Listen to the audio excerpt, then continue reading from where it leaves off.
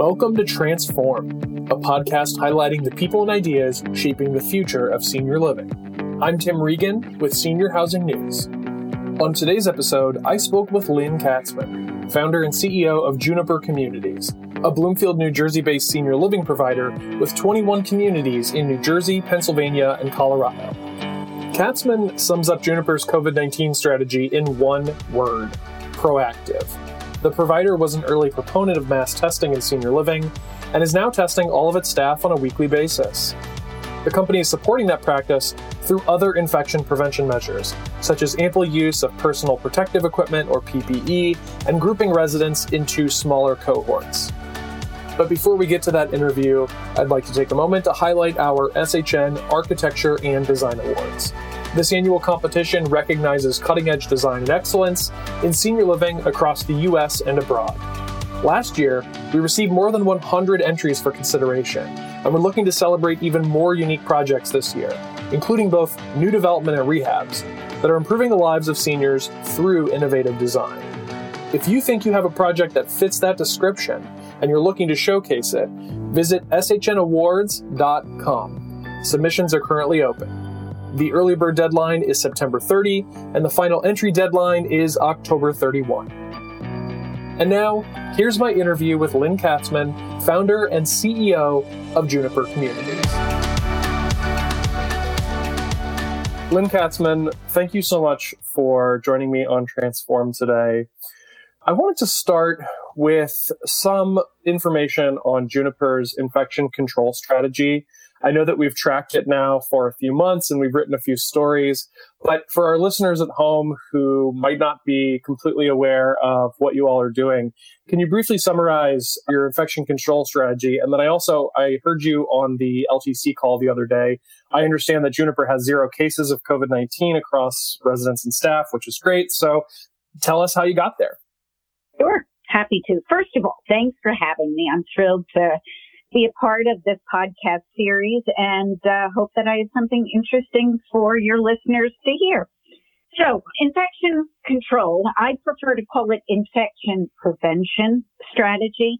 The 30,000-foot view of Juniper's strategy can be summarized in a single word: proactive. Our goal is to prevent the spread of disease by being proactive about its transmission. So that has been our strategy throughout, but as you well know, our understanding of coronavirus, the virus that causes COVID-19, is a very funny virus and one we've learned a lot about over time. And I'll just make a couple of comments to this end because I think it's relevant to how we shaped our strategy and where it's come to over the last couple of months. As you know, COVID-19 is the second SARS-type virus, and the first was in 2003. And during that particular epidemic, the virus was spread very differently. It was spread mostly by people with symptoms. In fact, predominantly by people with symptoms. I haven't heard of other research which suggests otherwise. Sorry, I want to jump in here and just remind our listeners, we're talking about the first disease known as SARS, right? That is correct. Okay. That is correct. It was 2003. Great. So we've had 17 years since the first SARS outbreak, which was largely relegated to Asia and not to our part of the world. Nonetheless, it was spread by people who were symptomatic. So when this SARS epidemic, COVID-19, broke out, and it broke out in December, as far as we know, in China, and it was recognized in the U.S. in the first week, actually on December 31st of 2019, and declared a pandemic shortly thereafter by the WHO. But when it broke out, people thought, okay, it's another SARS virus. Let's deal with it the same way. And so all of the guidance from the CDC initially suggested that people who spread the disease spread it while they were symptomatic. So while they had a fever, they were coughing, sniffling, had difficulty breathing, et cetera, et cetera. So Juniper followed all of that guidance and started following the guidance from the CDC, which suggested screening and temps early on in March. We decided shortly thereafter that we would begin testing. Why? Because the COVID-19 did not start here. It started again in Asia. And we looked to other examples of countries who were dealing with it before us and realized that most of the successful countries appeared to be testing regularly and then doing contact tracing and isolating people with the disease. So Juniper went about getting a commercial lab to agree to test all of our residents and staff. And we did baseline testing at our communities and hotspots on April 1st, which you may recall is a little bit earlier than most people. And what we found was very disheartening. We didn't have anyone at the time who was showing symptoms in our communities, not measurably different symptoms that we thought equated to COVID-19. And yet at the time, roughly 50% of those two communities that we first tested positive. Now, the vast majority of those people were asymptomatic. 94% of our staff were asymptomatic totally. And so no sniffles, no nothing. And about 72% of our residents. And the majority of them remained asymptomatic during their course of the disease. So what did this tell us? And why am I going through all of this to get to the punchline? It's simple. We learned that this disease was not spread only by people who were symptomatic, but by people who were pre-symptomatic and asymptomatic. And that's a huge difference between what we thought would be the case with this virus. And it has changed markedly, not only Juniper's strategy, but since then, the strategy of the CDC and the country in dealing with COVID-19. So at the heart of Juniper's strategy in dealing with COVID-19 has been proactive testing to provide us the data to develop a battle plan, good use of PPE and other infection prevention techniques, PPE, hand washing, disinfecting, cleaning, social distancing, cessation of visitors. All of those things are the kinds of things that we do proactively to keep the disease at bay. But most important to our strategy has been testing. You should know that we have been testing since April 1st. We had hoped it would be a one-shot deal, but that too proved an erroneous thought. And we are now testing weekly. We're testing all of our staff weekly because they are the ones coming from the outside and with potential of exposure, who in turn can potentially expose it to our residents. We're finding that a combination of testing and good use of PPE, particularly masking and cohorting, creating small neighborhoods of residents that eat together, visit together, do things together, but don't necessarily mix with the entire community is the best strategy for minimizing the disease. And yes, today we are COVID-free at all of our communities. That's a lot of great information, and I think our listeners will find all of it pretty valuable. I know that another part of Juniper's strategy has been to bubble up its communities, as you've called it. And I know that we've written about this, but I want to also go over this for our listeners who may not have seen that story. So tell us about what Camp Wellspring is and how you bubble up a community and what you actually do. What are the keys to success there? Well, again, it's testing. So what we did, when we tested all of our communities early on, the vast majority of them had no COVID. There were no positive residents or staff among them. And so we decided that the simplest way to keep it that way was to create a bubble around the community to effectively shelter in place not only the residents, but our team members.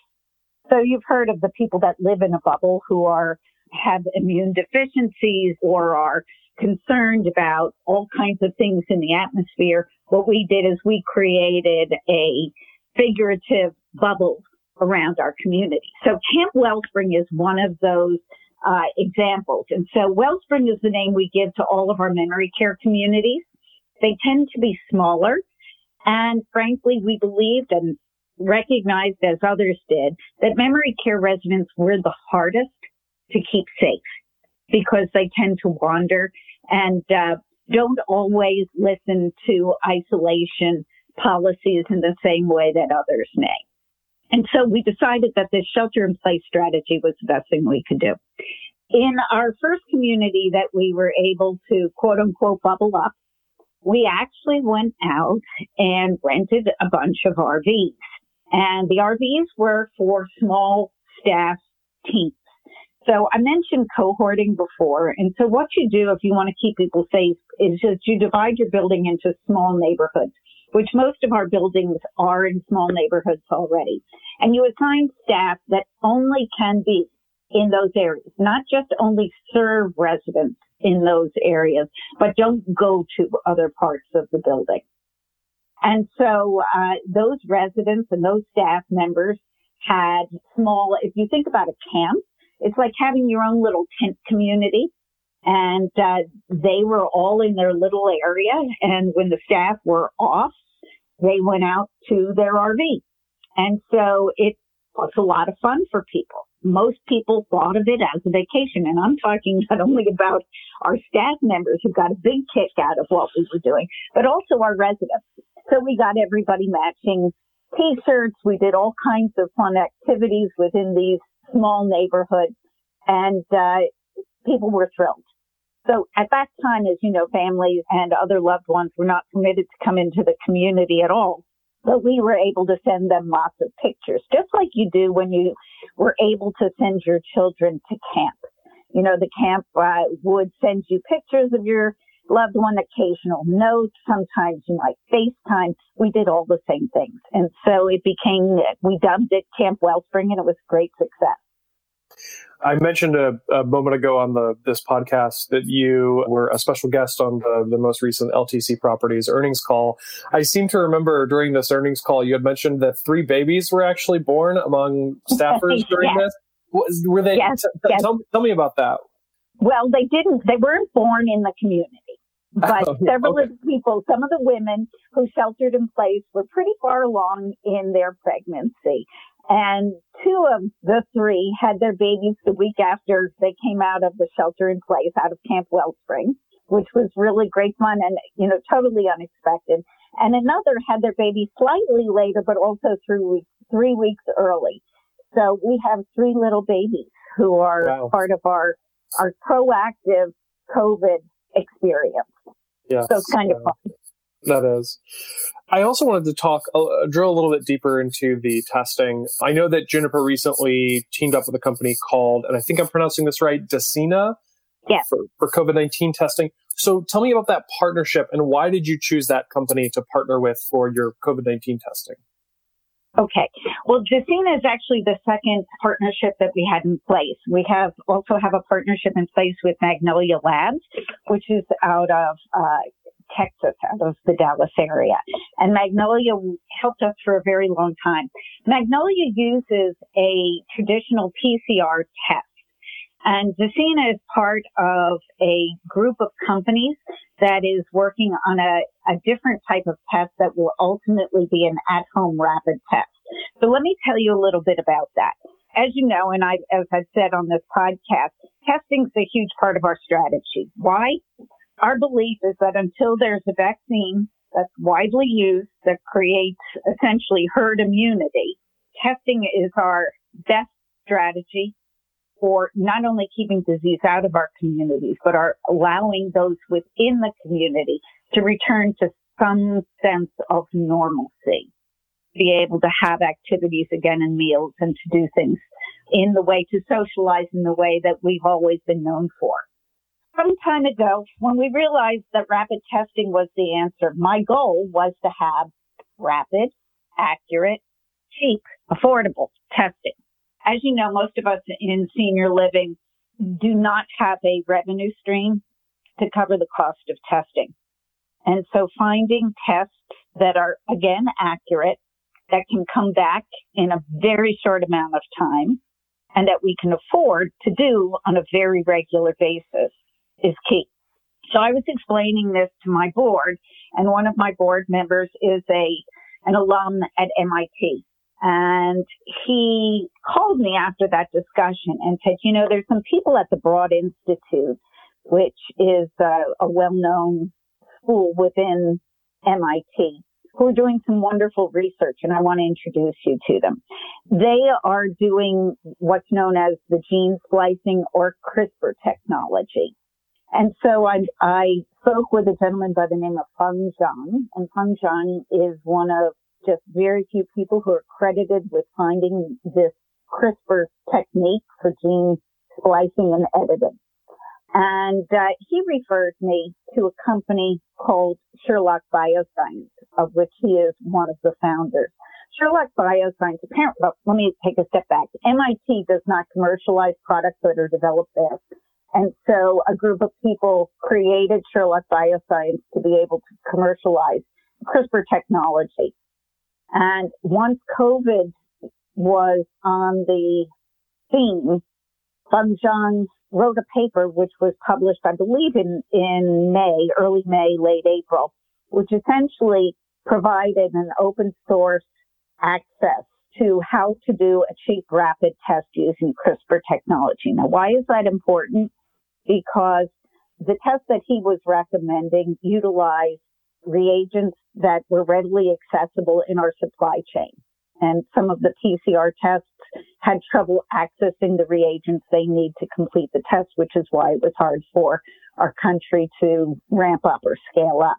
The second thing he did is he showed that using the CRISPR technology to do the diagnostics would require fewer steps. In PCR testing, you have to heat and cool the samples to get the RNA to multiply sufficiently to be able to detect the virus. What Feng Zhang did is suggested that people could do it utilizing a sous vide and a sous vide cooker, which is essentially a hot water bath with a single time of heating and cooling, which dramatically reduced the amount of time it took to process the test. So he published that paper, and the folks at Sherlock began to scale that test. Now, initially, they got their EUA from the FDA on May 6th, but the EUA they got was for that test to be done utilizing the CRISPR technique, but in a highly complex lab, so not something that could be done at home. Again, CRISPR tests more easily accessible, chances to get it back are sooner, are quicker, and the hope was that the cost would go down. So now I'm going to get to Decina. So ultimately, what Sherlock wants to do is to develop an at-home test that will look like a cartridge similar to the ones you use for at-home pregnancy tests. And we're actually helping them organize a group of industry folks, both decision makers and people who do the tests and people who do infection prevention on site, to make sure that as they develop this cartridge-based at-home test, that it's done in such a way that it's easy for people to use. So we're starting that research next week with them, and we're excited to do that. Decina just bought a molecular lab, and it is dedicated only to COVID-19 testing. So we started working with Decina about a month to 6 weeks ago, first utilizing their PCR test, but streamlining the documentation and reporting processes. Decina is not only a lab company, but they are an analytics company. And they utilize software not only to do predictive analytics on who should get tests and who's more susceptible to the disease, but also they're really, really good at reducing the steps involved in documentation and reporting, which in turn for us enables us to do it with fewer staff members on site. So we started working with them on that. We've since helped them to validate a cheek swab testing. You know, the worst part about these tests, most people claim, is that you have to have a nasal swab which tickles your brain. Not very comfortable, not something that anyone looks forward to. The Decina test that we are validating with them is a cheek swab that will be able to be done without people monitoring the test, we hope, and will make it simpler and require fewer people again to do the test. That cheek swab will be utilized with the CRISPR-based test which will further reduce the cost and the time frame. So we're really excited about that. We finished our sampling for the validation study a couple of weeks ago because our number of people who had COVID within the 30-day time frame for the study had diminished. We've worked with a number of other great industry participants who are willing to work on the validation study with us. And we hope by the end of this week to have that done so that shortly all of us can be using a cheek swab and the CRISPR-based test, which seems to be more accurate and will be at about 50% of the cost of at least our PCR test. Wow. That was a lot of information, and I have a couple other questions about testing. Sorry. No, Lynn, this is great. I love to talk about this stuff. I just have a long list of questions, so I want to try to get to all of them because you're always a great source of information. I know that you're also working with a company called Nanomix on antibody testing. Tell us about that and why you chose to also go the antibody testing route as well. Okay. So there's essentially viral testing and antibody testing. And within the viral testing realm, there are three different tests. There's an antigen test, which you've heard of, that's Quidel, or the new BD test. There is the traditional testing, and then there's the CRISPR test. And so antibody testing tests for whether you've had the disease in the past. It is not a viral test, so it doesn't tell you whether you have active COVID at the time of the test or not. And if you want to keep building safe, you can certainly do an antibody test, which will in turn tell you how many people have sufficient antibodies so that they essentially won't expose anyone. They are immune from COVID-19. And that's a good thing. But it doesn't tell you which of those people, of the other people who are not antibody positive, have active COVID at the time and might transmit it to someone in your community. And that's what viral testing is needed. So as a company that's always wanted to help move the needle in terms of new technology and new ideas, we agreed to be part of a couple of different studies. One of them is with a company called Nanomix, which is doing a simple blood test for antibodies. And so we've been working with them on that. There are many antibody tests out there. Not all of them are EUA approved, but this was something we started some time ago in the hope that we would be able to access antibody tests rapidly and at a relatively inexpensive price. So we're working on both of those things. I think the antibody tests are really good, but frankly, the viral testing, the rapid viral testing that we can do as often as every day, if the price is right and it's accurate enough and you don't have to swab someone's brain, is where we're heading. That's what you need to make sure your community is safe. Yeah. You know, I talk with you, Lynn, and I learn so much about testing. And then I talk with other senior living providers who tell me that, you know, they're not testing all of their residents, they're not testing all their staff.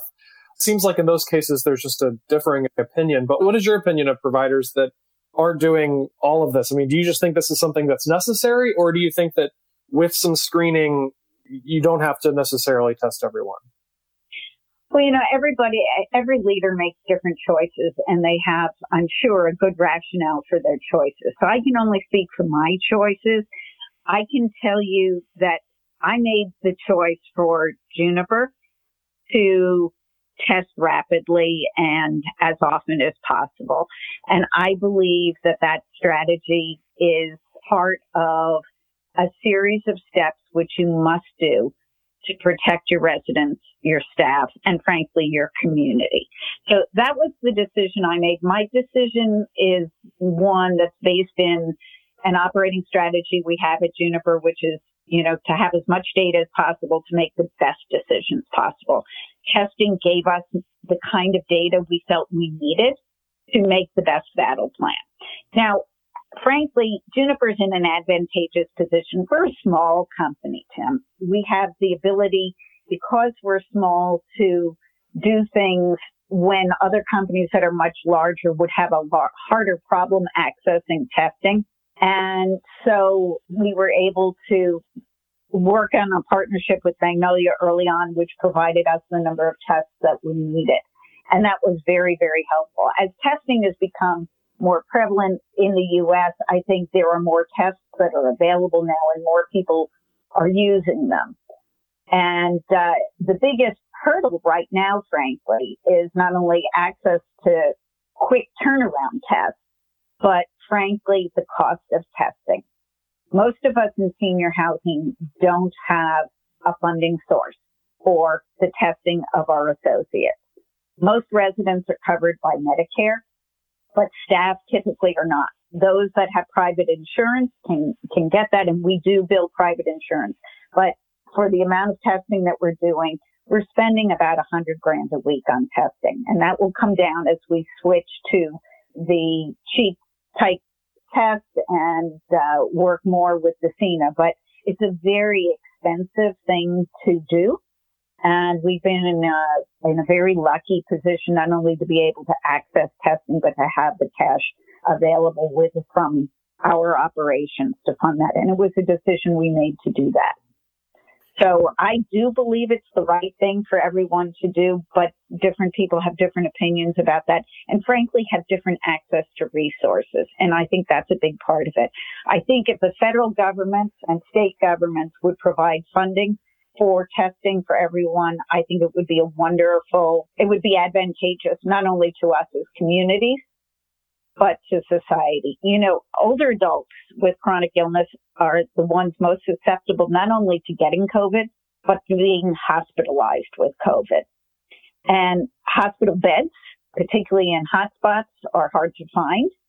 And the cost to all of us as a society, COVID care in the hospital is very high. So to the degree you can keep our communities free from massive outbreaks, you protect not only us and our residents and our businesses, but also society as a whole. Yeah. Well, Lynn, I have to say, you certainly make a good case for why you should be doing this in your communities. You always convince me that this is a good thing to do. I wanted to get your sense of where exactly you think we are in the pandemic. Obviously, that can be very hard to guess. I mean, no one truly knows when this is going to end. It does not seem like, though, we are we're certainly not close to a resolution, it seems. So, yeah, I guess where are we in the pandemic fight? And also, just how generally do you think the industry can prepare for the long haul, operationally, financially, clinically? What's the way forward? Well, I wish I had a crystal ball. And I wish I was as optimistic as some of the news reports you hear, although today's information says that some people are concerned that the vaccine is being politicized. I'm not going to go there today, but I do not believe that this will be over this quarter. I do not believe it will be over before the end of the year, although I do expect that we'll see some kind of vaccine that will get its approval, whether it'll be scaled, whether people will believe it's safe, whether the right people will be prioritized for its distribution, I can't say. But I see at least another 6 months, and it could be considerably more. What do we do operationally? What do we do financially? I think there are a number of things we do, and how do we deal with COVID? I think we all have learned that the people we serve need some help and need healthcare services. And while many of us did not need to think about infection control in the way that the skilled sector of our industry has always done, or certainly hospitals have, we've learned that we have to be more proactive. We have to utilize PPE in different ways than we ever did.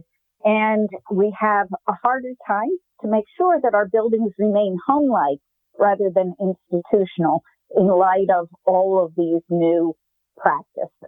So operationally, infection prevention, cleaning, disinfecting, how you organize activities, how you deliver food, in what you deliver food, all of those things have changed markedly. And will begin to change back. It's beginning to change back in a number of our communities that are no longer in hotspots.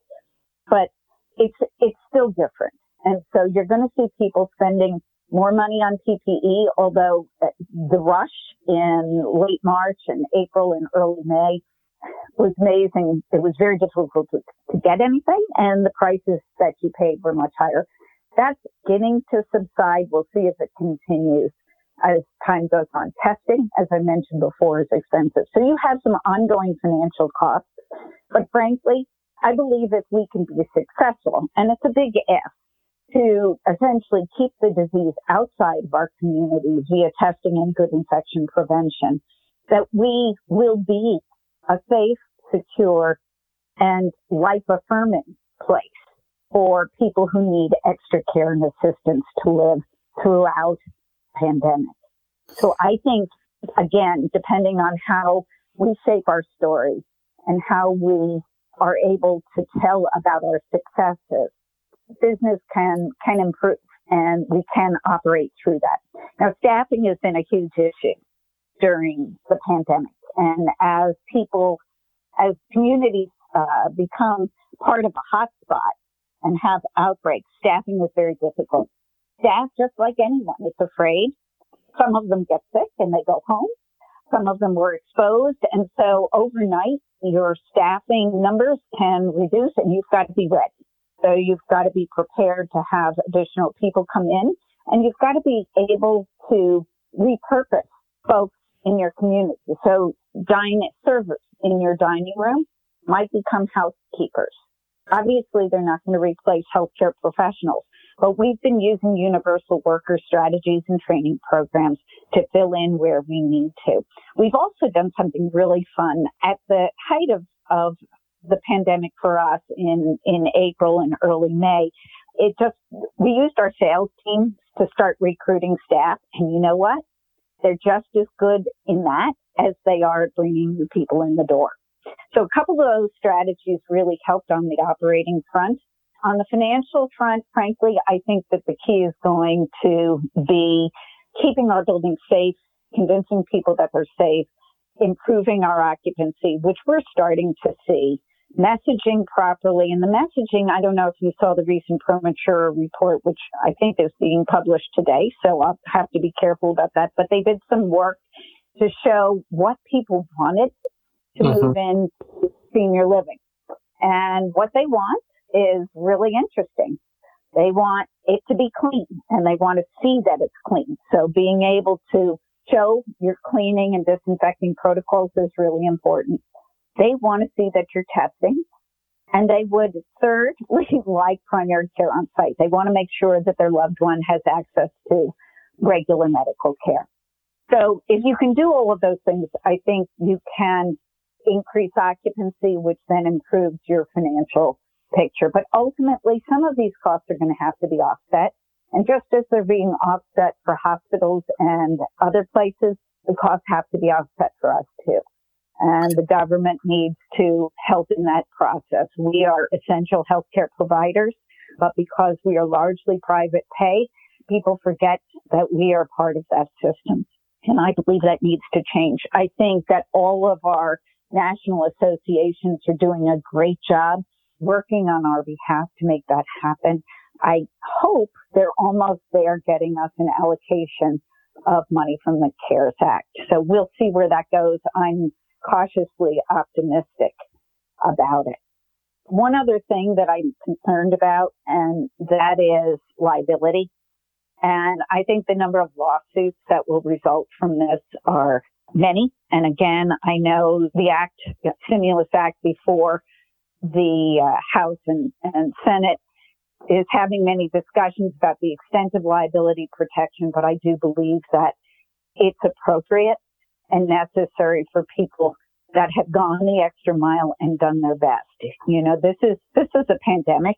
There's no reason to believe that we should have been able to snap our fingers and kept everyone safe from harm. Although I will say all of us, myself included, and especially, were incredibly dismayed because we didn't understand enough about this disease early on to keep it entirely at bay from our industry. Yeah, we've covered a lot of ground today. I don't want to keep you too long. I want to follow up on one thing that you said a moment ago because it did I hear you right that you said that you're using your salespeople in some cases to actually recruit staff? How does that work? Yeah, they're super salespeople. Otherwise, you wouldn't be salespeople. How does that work? We actually created a workforce. What we realized is that our communities who were in the middle of dealing day to day with COVID really didn't have time to recruit, and they needed staff. So we created this small workforce, task force, I guess it was, and actually began active recruiting. And so they were on the phones. We did, the usual digital outreach, and they were incredibly successful in filling open positions at our communities. So hire salespeople to do recruiting. Well, you heard it here. Well, great. Lynn, I could ask you so many more questions, but unfortunately we are out of time today. But thank you so much for coming on Transform and for talking with us. I feel like I learned a lot, and I'm sure that our listeners did too. Well, thank you so much. I so appreciate the opportunity. That concludes this episode of Transform. Don't forget to check out the SHN Architecture and Design Awards at shnawards.com. Submissions are currently open. The early bird deadline is September 30, and the final entry deadline is October 31. I'm Tim Regan for Senior Housing News. Thanks for listening.